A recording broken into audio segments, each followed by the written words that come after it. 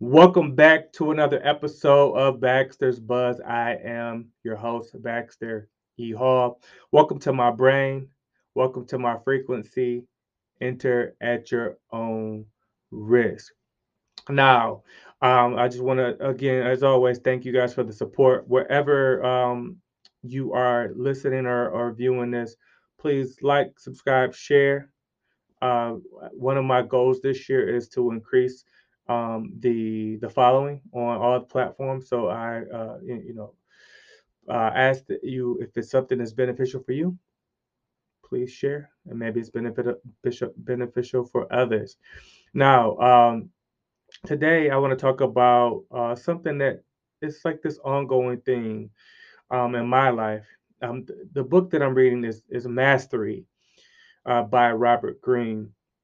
And one of the things that he talks about is sort of combining a children's sort of enthusiasm and curiosity, but also there's a humility that children have that we tend to sort of lose as we get older. So he talks about using having a childlike sort of enthusiasm and curiosity and openness, but also like combining that with the discipline that the adults typically have or we typically don't have, right? But in a perfect world, the masters of their field have been able to incorporate both.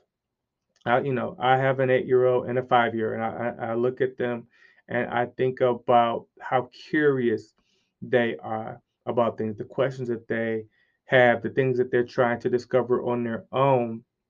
But then you start to see this sort of transformation where they go from wanting to know everything to when they get around others, they are pretending that they know everything already and that they have all the answers, right? And I see the kids and I think about their enthusiasm, and I think about if we could approach whatever we're trying to do, our professions, our passions, outside of that, projects that we're working on, conversations that we're having with people, and truly trying to understand, not going in it trying to correct people, but sort of that openness that you need in order to truly sort of properly uh, allow things to sort of marinate in your brain, so to speak. Allowing things to sort of uh, sit a while before sort of judging it or before having some sort of opinion on it, right? So that openness that these children have, I think, is a blessing. You know, we can't spend all day daydreaming and not sort of implementing things as adults, but where is the balance? I'm not quite sure.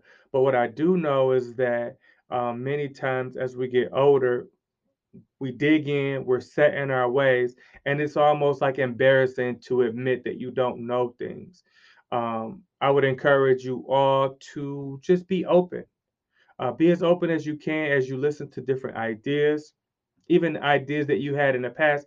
You may change your mind if you give yourself enough time to sort of review them and acknowledge them and run them through your most recent filters, because our filters change, our experiences change, and we look at things a little bit differently. If we don't allow ourselves to change our minds, then we're kind of stagnant, right?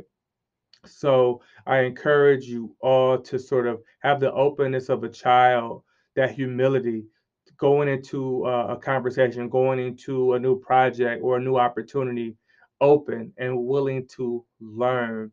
Yes, you want to display, whatever your specialty is or whatever your skill level is, but there's a time for that, and there's also a time to sort of just be in intake mode.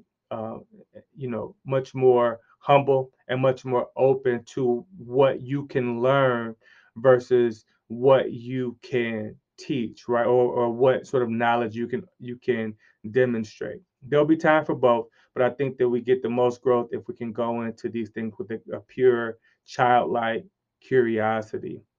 The discipline piece, that's a whole nother conversation. And I need to work on a bit of both, right? As I'm sure most of us do. But Again, appreciate the support. Shout out to the company Cool as Black Woman. I just got my hoodie and I love it. Um, and until next time, peace.